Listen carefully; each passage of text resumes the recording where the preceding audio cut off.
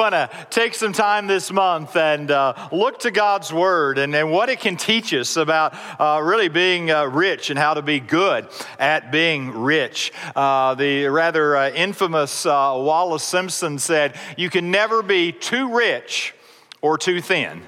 You can never be too rich or too thin. And that might be an American mantra, right? We tend to kind of obsess over our weight and our wealth, right? I remember hearing Dave Ramsey say on a number of occasions, he of Financial Peace University, Dave Ramsey said, one thing he knows for sure, that him and Jenny Craig will never be out of business. Because we're always concerned, right? We're always concerned about our weight and our wealth. Well, we're not going to talk a lot about weight in this series of messages, but we do want to talk about our stuff and about being rich and really being good at being rich. And I don't know about your childhood along the way. I don't know if you ever thought as a child about being rich or even what that meant to you along the way. I can remember maybe one of the first times it ever really dawned on me. I had a friend who had some horses. And occasionally we would get to go and ride horses with my friend. And I just kind of thought, one day it just dawned on me, if I ever got to the point where you could own a horse, wouldn't that be the height of greatness? And how wonderful would that be? Now I don't want a horse, by the way. I really don't. But we get those things, and maybe it was like somebody who had a house that was bigger than yours, or got to take a trip, or do things, or whatever, and we begin to kind of think about what might it be. The problem with talking about being rich is that rich is a moving target, isn't it? Rich is a kind of a constantly moving target along the way. The Gallup organization did a poll, and they were asking people, what do you define as rich? Kind of what would be rich? And what they found out, interestingly enough, was this kind of sliding scale in terms of what people termed rich. Basically, in their findings in that particular poll, rich was about double whatever you make. So if you were at 30,000, 60,000 was rich, 50,000, 100,000 was rich, 100,000, 200,000 was rich, and so on along the way. That wherever you were at kind of on that spectrum, we tended to think rich was kind of twice as much as. Money Magazine a few years ago did a survey of its readership, and Money Magazine's readership would tend to be in a little bit of the upper of the socioeconomic class as a whole. And they were asked their readers, what would it take for you to, in a sense, feel rich? What would you have to have? And as they compiled the results in that particular survey, it came out from the Money Magazine readers about $5 million. If you had $5 million of assets, that then you would kind of be rich, according to the readers of Money Magazine. Rich is a moving target. I have a very simple definition of rich. It's more than I have, right? Isn't that what rich is, right? Rich is always more than I have, because we all tend to not think of ourselves as rich along the way. But I have an objective for this series. And this objective of this series is very simple. Whether you consider yourself right now rich or maybe would like to be someday, the objective is we want to learn how to be good at being rich. We want to learn how to be good at being rich. And we want to draw on a lot of resources. Kind of the initial idea of this came from a book by Andy Stanley on how to be rich, and drawing on some resources from him and others, from Randy Alcorn and his writing, a couple of Harvard MBAs, John Cortine and Gregory Balmer, as well as others along the way. But most of all, I want us to look to Scripture, because what folks are usually surprised to find out for the first time is how much Jesus talked about money, how much the Scripture talks about money. And I think in part because he knew how big a part of our life it was going to be. And one of those examples is tucked away in a letter that Paul wrote to Timothy. And he was giving Timothy instructions on how to kind of guide and shepherd God's people. And toward the end of that chapter, that letter, in what we call the 6th chapter of 1 Timothy, he gives him some specific instructions on what to say to people who are rich, how to be good at being rich. Verse 17, as for the rich in this present age, charge them not to be haughty, nor to set their hopes on the uncertainty of riches, but on God, who richly provides us with everything to enjoy. They are to do good, to be rich in good works, to be generous and ready to share, thus storing up treasure for themselves as a good foundation for the future, so that they may take hold of that which is truly life. Now, we're going to kind of keep coming back to this passage throughout this series because this is kind of our foundational verses. But to set the stage for the series, out of this verse, I want to remind you of good news and bad news. Good news and bad news when it comes to this whole idea of being good at being rich. And here's the good news. Are you ready for this?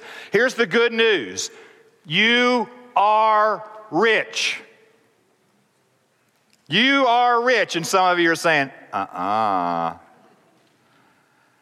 I don't feel rich. Now, I didn't say you feel rich. I said that you and I are rich. Now, even in saying that, please hear my heart. I understand. I've shared in other settings some of our journey, and we've been through interesting seasons financially through the years. I understand that for some of you, perhaps even right now, one of the reasons you don't feel rich is you're buried under a ton of medical bills. And every year just keeps piling them on. For some of you, you are walking through or have walked through a season of job loss, and it took a tremendous hit. I want to be sensitive to the fact that there are single parents here, and that is a tremendous load to have to carry. Yes, I know the price of housing around here, but I would perhaps remind you, we have some relatives that live in New Jersey just across from New York City. They say housing is very affordable here in this neck of the woods, right? So there is some perspective there. But with that, let me invite you to step back with me and maybe reorient our perspectives a little bit. Let us not just compare ourselves to the social media feed or our Facebook friends or what we see on TV or whatever it might be. But let's even step back further than just our nation and think about the world. According to the Global Rich List, if you and I have an annual income of $33,000 or above, we're in the top 1% of wage earners in the world. If you would get to $80,000 a year, you would be somewhere in the top 1/10 of 1% of wage earners in the world, according to the Global Rich List. Now, I want to stretch this a little bit further because I know we're not feeling it yet. So let me ask you to just imagine with me for a moment. Imagine that we were able to kind of go and pluck out one of the billions of people that maybe aren't even sure how many meals or if they'll have a meal the next day. And we were just to kind of pluck them up and bring them and kind of set them in our neighborhoods and let them kind of just watch for a while and then take them back and let them report back to their family and friends. And what would they say about those rich people? Well, maybe they would say something like this. They might say, let me tell you about rich people. Rich people have cars. and not only do they have cars, but a lot of those rich people have his and her cars, right? They drive them and they go all of these places. And do you know what else? Some of those rich people, they have houses that they drive their cars into, all right? So that their cars don't sit out in the weather.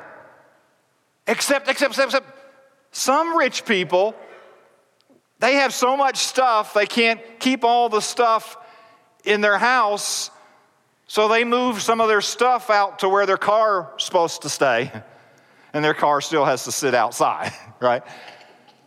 That's what some of those rich people do.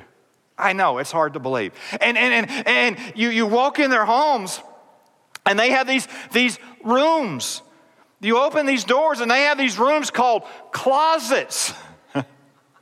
And the closets are full of clothes and shoes. And a lot of them are 2 stories. They have like 2 stories of clothes, right? And this is what those crazy rich people do. They walk on some of those rooms. You can like walk in and turn around.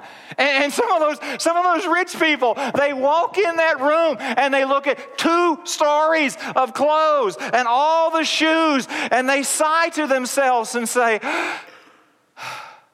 I have, nothing to wear, right?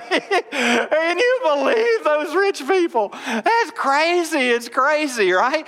And then those rich people, you keep walking in their house and they have another door and you open and there's like food in there. Like lots and lots of food. Sometimes so much that they even forget what they had back in the back. And then they have this other little machine that is full of food. And it keeps some food cold. And some of the rich people, they even have an extra machine out where they keep their car so they can put more food out there to keep it cold. It's crazy, right? And with all of that food in their house, do you know what some of those silly rich people do? They get in their cars and they drive away from all of that food. And they drive. And there are these buildings they call restaurants. And they drive past 1, 2, 3. They drive past 10, 12, 15 places to get food so that they could go to another place because they just kind of want that kind of food on this particular day. Isn't that crazy? And the rich people, they have clean water. And it comes right into their house. They don't have to walk anywhere to get it. They don't have to lift it and carry it. And I know this is going to sound crazy, but they can turn like one thing in cold water and another thing in hot water comes out. Have you ever heard of that? And then, as crazy as that is, then they take some of this clean water. They have so much clean water that they just spray it on the ground around their house. I don't know. They just spray it around, right? Now, I could go on all day, right? And you get the point. But don't miss the point. The point is not for you and I to feel guilty,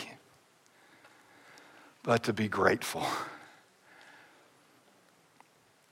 It's not for us to feel guilty, but to be grateful for the God who has given us, provided us with everything to enjoy.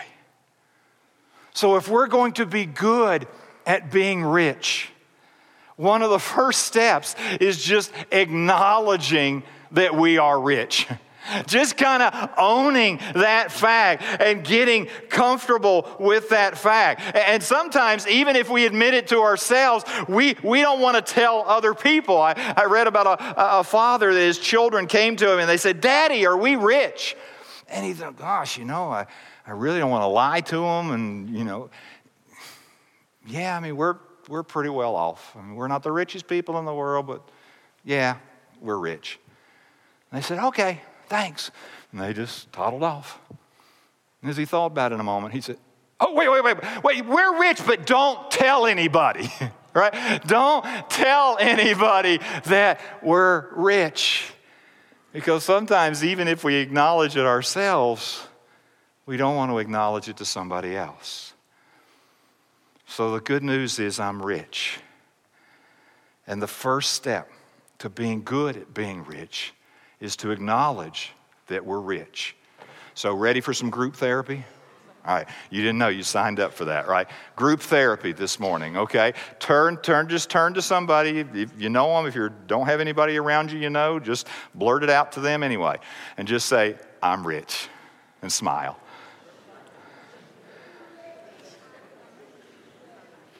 Oh, some of you, that was painful, wasn't it? Right? I don't feel rich, but I am rich. And I don't carry around guilt for that, but I sure want to walk with gratitude for that. Good news, you're rich. This command is for you and for me, all right? Now the bad news. The bad news is, according to Paul through Timothy, that there are some unique spiritual challenges that go with being rich. There are some unique spiritual challenges that go with being rich. And it's not just Paul's opinion. Jesus confronted this again and again and again. In fact, as he put it pretty succinctly in Luke's gospel after the encounter with the rich young ruler who turned away because he had so much stuff it kind of was a barrier to him following Jesus. And Jesus just summed it up this way: how difficult it is for those who have wealth to enter the kingdom of God.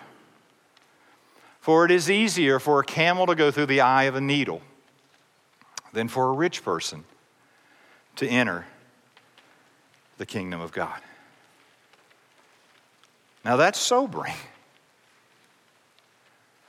That's sobering once you acknowledge, I'm rich. Across the landscape of the world presently, certainly across the landscape of human history, we're rich. And with that goes some unique spiritual challenges. Because what we find in the New Testament, what we find through Jesus, what we find in the letters of Paul and others, is that money does things to people. Money does things to people. And we could list a long, long list, but let me just kind of start us off as we kind of lay the foundation for this series with three generalized thoughts. Money can make it harder for us to depend upon God. It's one of the unique challenges.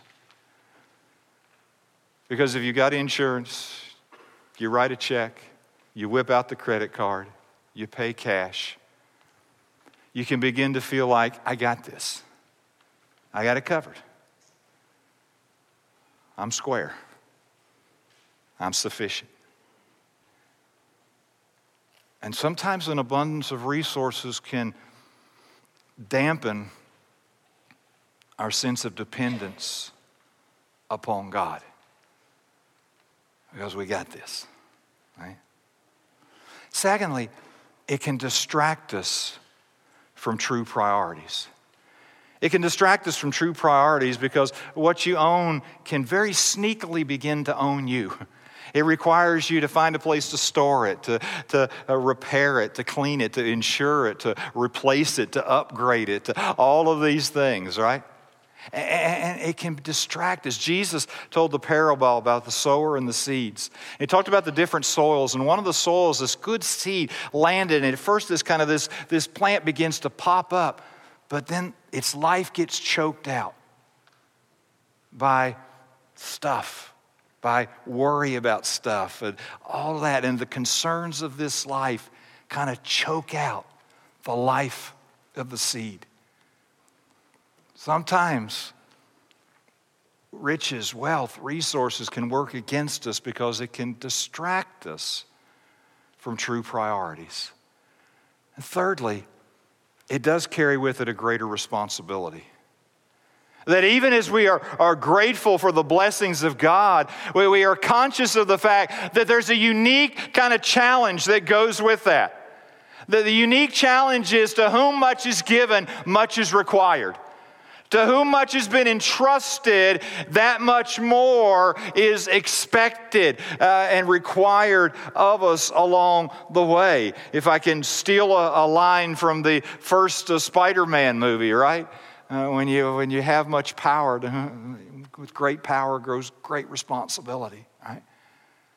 With great resources go great responsibility.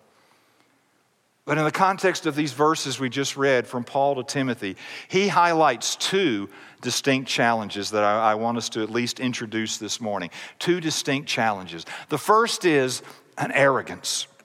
An arrogance. So he says, as for those who are rich in this present age, charge them not to be haughty. Not to be haughty. There is a real easy kind of bleed that can happen, that we can very quickly confuse our net worth with our self-worth, right? And the more that my net worth increases, the more I can begin to think, I deserve, I am better than. And we sometimes even subconsciously do this, that somehow we'll give more weight to the opinion of somebody that has resources than somebody that doesn't have as many resources, because somehow in our mind we begin to think they must be better, quicker, smarter. In fact, it's one of the greatest compliments that somebody can pay to somebody that has a lot of resources goes something like this. Maybe you've heard it, maybe you've said it. It goes something like this. You know, they are really, really rich, but you could never tell it. You could never tell it. What do we mean? They don't seem to be arrogant. They don't seem to be haughty. They don't seem to put on airs along the way. I have to be aware that with resources sometimes comes this unique pull, this unique challenge to arrogance, to haughtiness. And there's a rule of thumb that maybe helps us to combat that. Every blessing that we don't turn into praise has the potential to turn back into pride. Every blessing, whether that's a material blessing, an opportunity blessing, a relational blessing, a spiritual blessing, every blessing that we don't turn into praise, that we don't give thanks for and redirect toward God, every blessing that we don't turn into praise has the potential in my life and in yours to turn into pride. That's why gratitude and thankfulness and praise are such a vital spiritual practice and life practice if we're going to be good at being rich. Arrogance is one of the unique spiritual challenges. But Paul mentions a second one, and we can sum it up in the words misplaced hope. Misplaced hope. He says, not to be haughty, nor to set their hopes on the uncertainty of riches, but on God, who richly provides us with everything to enjoy. Proverbs 18:11 puts it this way: a rich man's wealth is his strong city, and like a high wall, that last phrase, in his imagination. In his imagination. When we have wealth and we're rich, we can begin to imagine that my security, my protection is in my resources. Jesus told a parable. We've known the parable of the rich fool. And it was a man who kind of lived out this proverb. He was prosperous financially, so much so that his barns began to overflow with resources.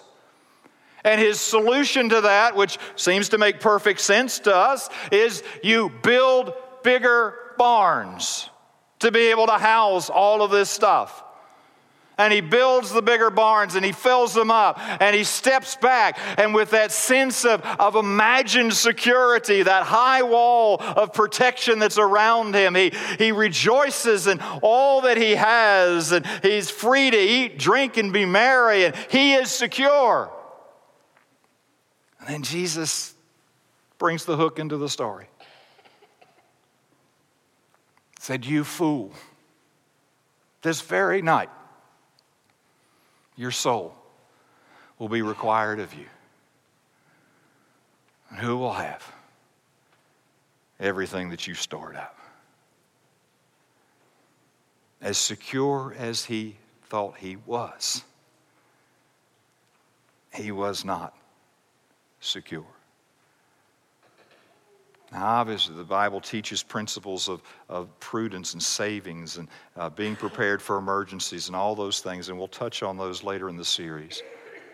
But it's not about having hope and riches. You can have both. But it's another thing altogether to have hope in riches. And that's what Paul is warning about. A misplaced hope. That we hope I have enough resources now that I am secure. Or the reverse of that is I never feel secure because I never feel like I have enough. And so I have to keep accumulating and keep accumulating and keep accumulating, because in my imagination, my security, my hope is connected into what I have. And he teaches exactly the opposite. So here's a key question and a key thought that I want to just encourage you to kind of live with, work into your life, certainly throughout this series, and I hope even in the days further out than that. The key question is simply this: how are my finances shaping my heart? How are my finances shaping my heart? Because money does things to people. And a good checkpoint is for you and I to continually ask ourselves in the presence of God, how are my finances shaping my heart? Because they're not neutral in the world in which we live. How are they shaping my heart? Is it toward arrogance? Is it toward a misplaced hope? Is it toward generosity? How are my finances shaping my heart? Because they will. And here's the key thought, and I want us to kind of take as platform for this series. I will not trust in riches, but in him who richly provides. That's what Paul said. Timothy, instruct them. Instruct them. Don't be haughty. Don't set your hope on the uncertainty of riches, but on God, who richly provides us with everything to enjoy. So here's the principle. I will not, whether I feel rich today or not, whether I have what Money Magazine says is enough or not, I will not trust in riches, but in him who richly provides. And then Paul introduces to Timothy kind of a formula, if you will, for keeping our heart from drifting toward arrogance and our hope from drifting away from God and toward our riches. And we're just going to touch on these and we'll dive deeper in the weeks ahead. Kind of a threefold proclamation there. He said, do good, be rich in good works, and be generous and ready to share. So we are commanded not to place our hope in riches, but to put our hope in God, who richly provides us with everything to enjoy. Out of that trust, they are to do good, to be rich in good works, and to be generous and ready to share. And when we do that, we are storing up treasure for ourselves as a good foundation for the future, so that we may take hold of that which is truly life. So that we can begin to be good at being rich. So that we can learn more and more how to take that which has been entrusted to it and use it in such a way that it shapes our heart for that which truly matters. That which is going to matter particularly for all eternity. So here's what I want you to hear this morning, because I know some of you begrudgingly said, I'm rich. But ever since that time, you have been arguing back in your head, no, I'm not. No, I'm not. It's not primarily about what you have compared to somebody else. It is what you do with what you have that will either count for you or against you in the kingdom of heaven. Do good. Be rich in good works. Be generous and ready to share, thus storing up treasure for themselves as a good foundation for the future, so that we may take hold of that which is truly life. And it's not primarily about what you have, but what do you do with what you have? What do you do with it that will either count for you or against you in the kingdom of God? So let's do a quick review, and then I want you to listen to someone's testimony and story. Here's the review, and in fact I'll just encourage you to just kind of even keep these close by and review them as we walk through this teaching over the next few weeks. Ready? God has blessed me with more than I need.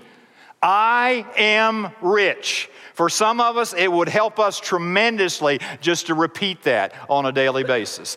God has blessed me with more than I need. I am rich. And because I am rich, the bad news is there are some unique spiritual challenges that go with being rich. Money does things to people.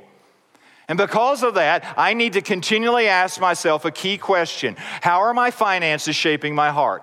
How are my finances shaping my heart? I have more than I need. I am blessed. I have more than I need. I am rich. Because I am rich, there are some unique spiritual challenges that I need to be aware of. And so I want to regularly ask myself, how are my finances shaping my heart? And I need to keep bringing myself back to the point of my trust. I will not trust in riches, but in Him who richly provides. I will not trust in riches, but in Him who richly provides. And then he goes on to teach us that I can keep my heart and hope from drifting by doing good, being rich in good works, and being generous and ready to share. And in the end, this isn't just for somebody else, but it's for all of us, because it's not primarily about what I have.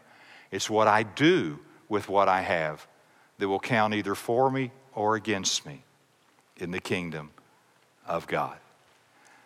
Now, sometimes principles sound good and maybe a key phrase or question will stick with us, but sometimes it's just helpful to hear how somebody else is living that out.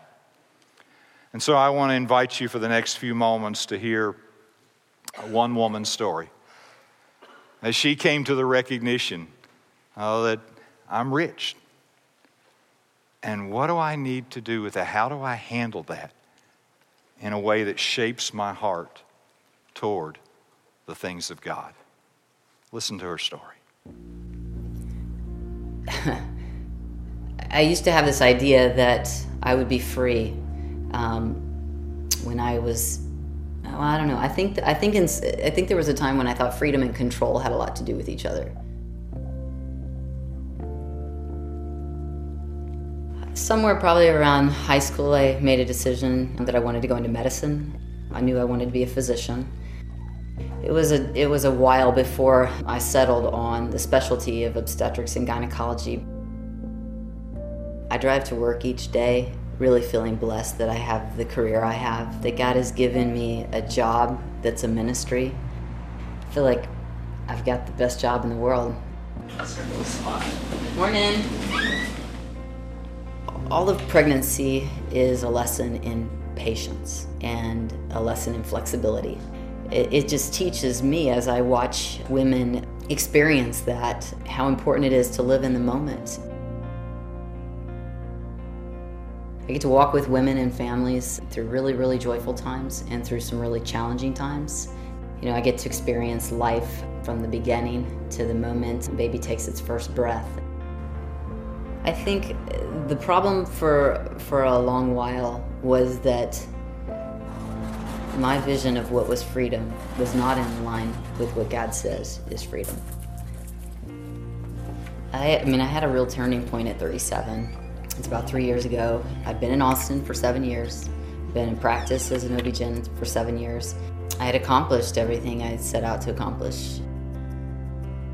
I had a successful career, I was out of debt, and I just hit a point where I realized that I had all this, and I was not in the content place I imagined that I'd be.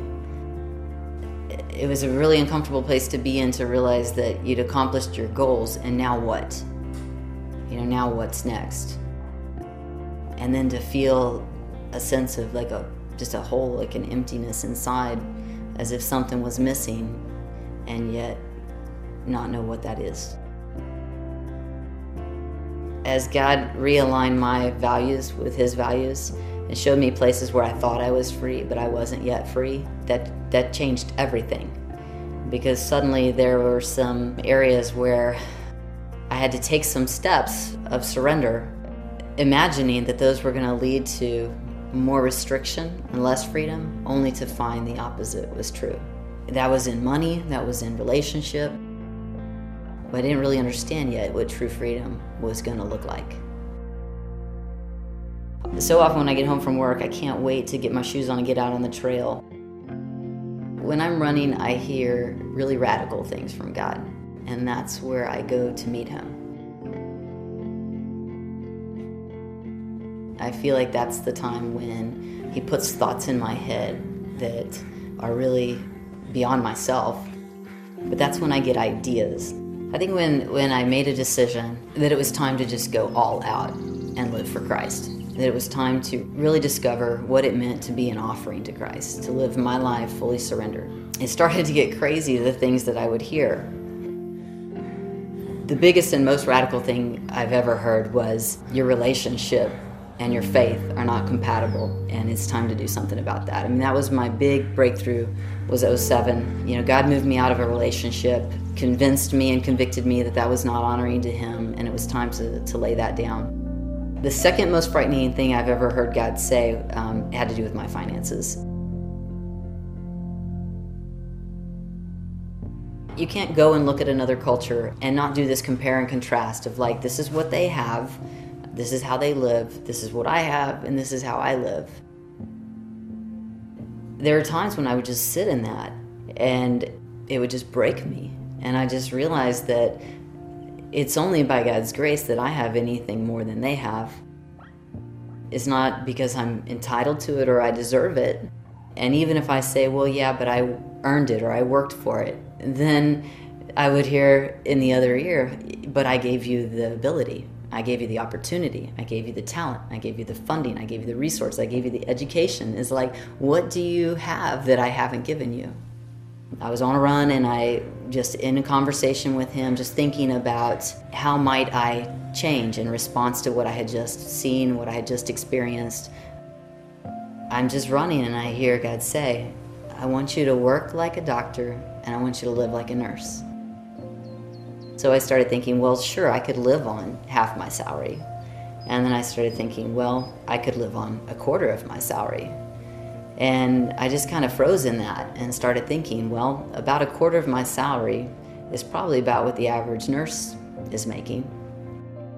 I basically just took my salary and I just sectioned it off. And I said, well, this is what a nurse would make. And then the remaining 3/4 is His. And I felt like God said, that's right, that's what you share. I'm not gonna lie, it took some time getting used to living on a budget again. I hadn't really had to stop and think about how I was spending my money for a while.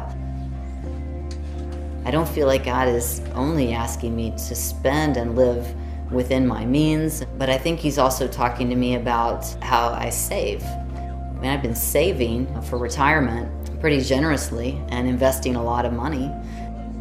My goals were to retire at 50 and to retire with a certain amount of money, to live at a certain lifestyle.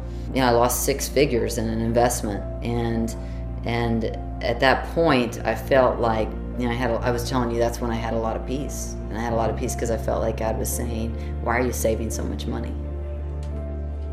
I felt like God wanted me to save to a lesser degree as well, and to be much more generous with my money by sharing it now. When I have a choice about whether to save or whether to share, and I get to bless somebody, often behind the scenes, and see the way that it's impacted their life, and the reality is it feels right. It's very satisfying.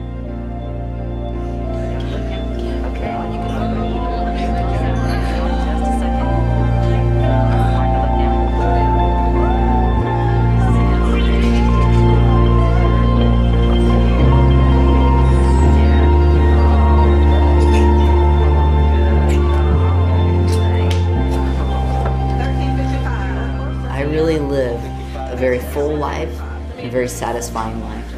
And I feel like that hole that I had 3 or 4 years ago, that I wondered, what is it and how do I get it filled, has been filled to overflowing.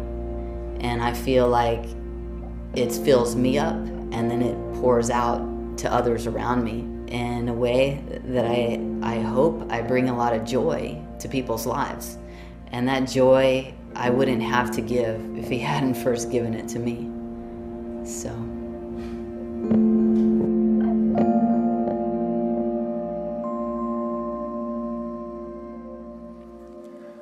God has blessed me with more than I need, and I am rich. Because of that, I'm going to face some unique spiritual challenges. And so I have to keep asking myself, how are my finances shaping my heart? And every day, as I listen to him, as I respond in obedience to him, I have to keep reminding myself that I'm not going to trust in riches, but in him who richly provides. Let's pray together, please. Oh, Father, boy, the fact that we're in this room is already testimony to how blessed we are. And so, Father, we just start by saying thank you. Thank you for blessing us far, far more than we could have ever earned or deserved.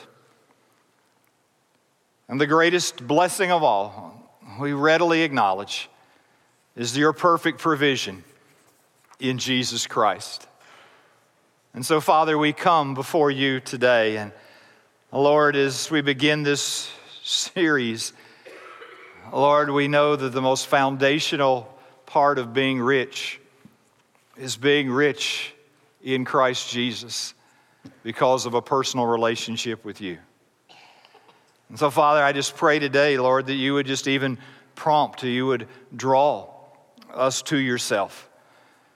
For the first time or anew and afresh, that we would find our joy, our hope, our security, our identity in who we can be and who we are in Jesus Christ, as we open up our life to him as our forgiver, our friend, our leader, our Lord.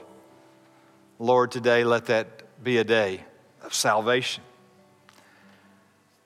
And Father, as you have blessed us well beyond that, just materially, with education, with opportunities, it goes on and on.